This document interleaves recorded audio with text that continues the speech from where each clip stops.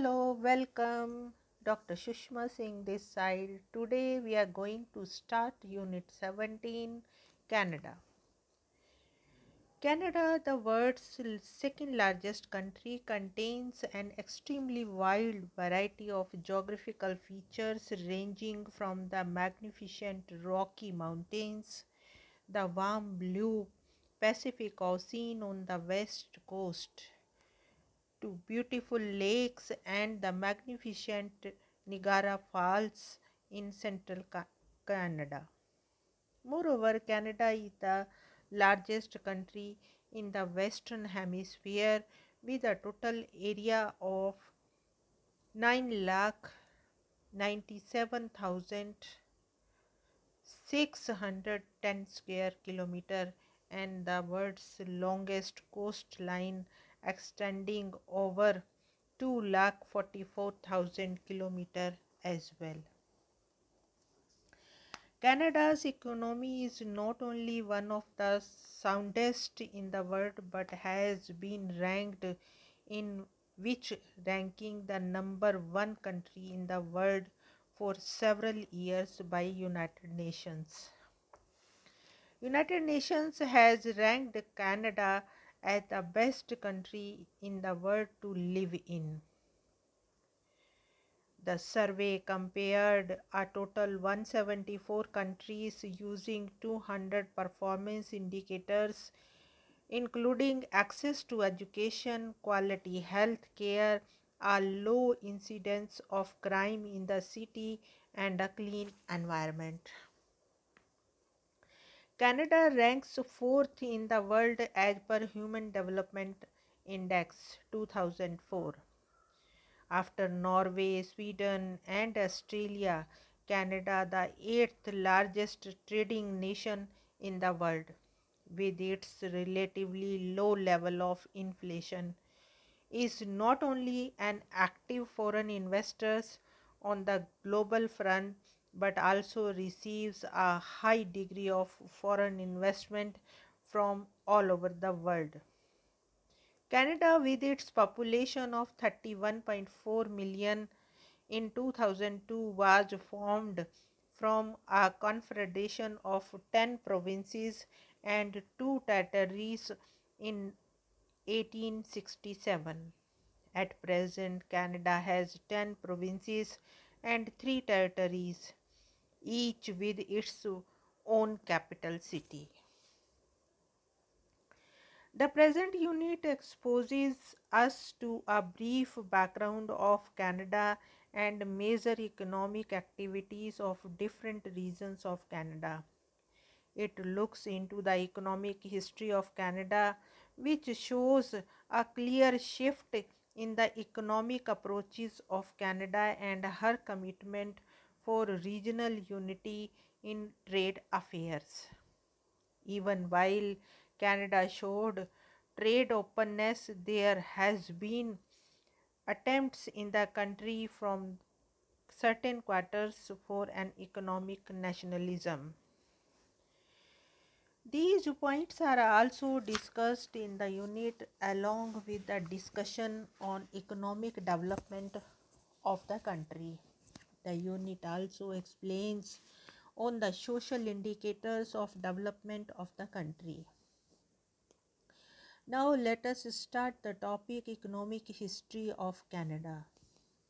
Though Canada is a single economic unit, to begin with, in the following section, we will view the economic background of Canada by region. First, we see the central Canada. Initially, most of the native people were hunters and food gatherers, and agriculture was practiced by a very small number of Inuit group.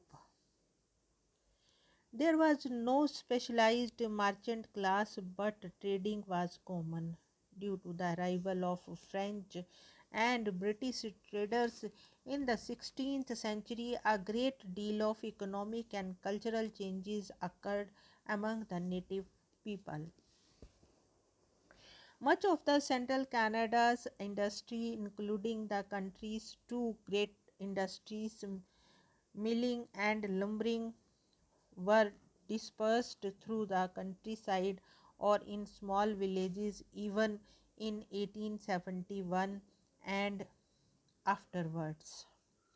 Due to the rapid industrialization and urbanization by 1911, half of Ontario population lived in cities and towns.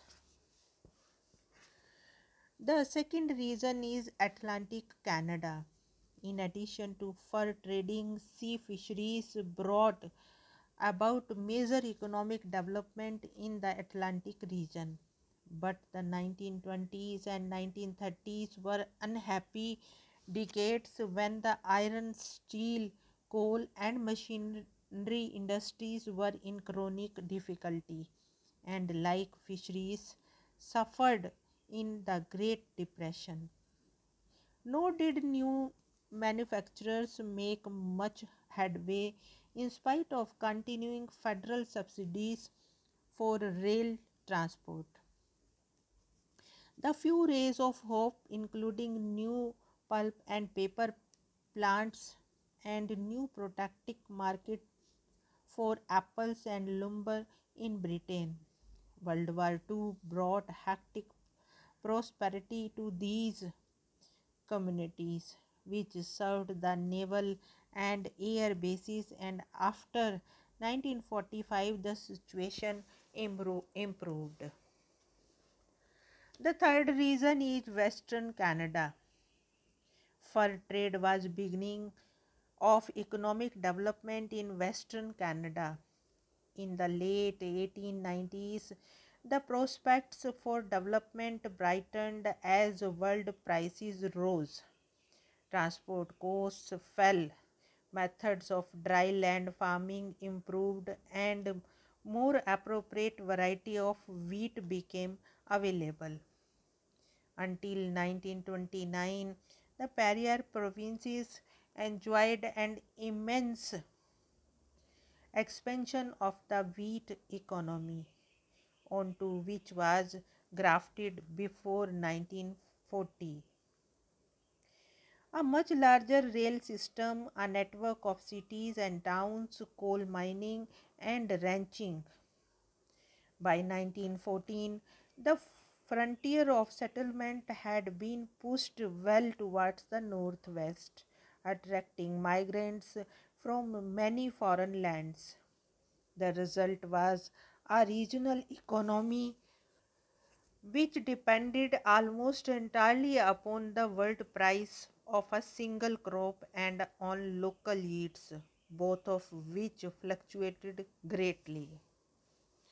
With new projects in oil, gas pipelines building and potash, the years after 1945 saw resource based development, rapid urbanization, and dramatic increases in the standard of living. New markets for wheat in the elsewhere USSR, China, and in developing nations opened up new horizons.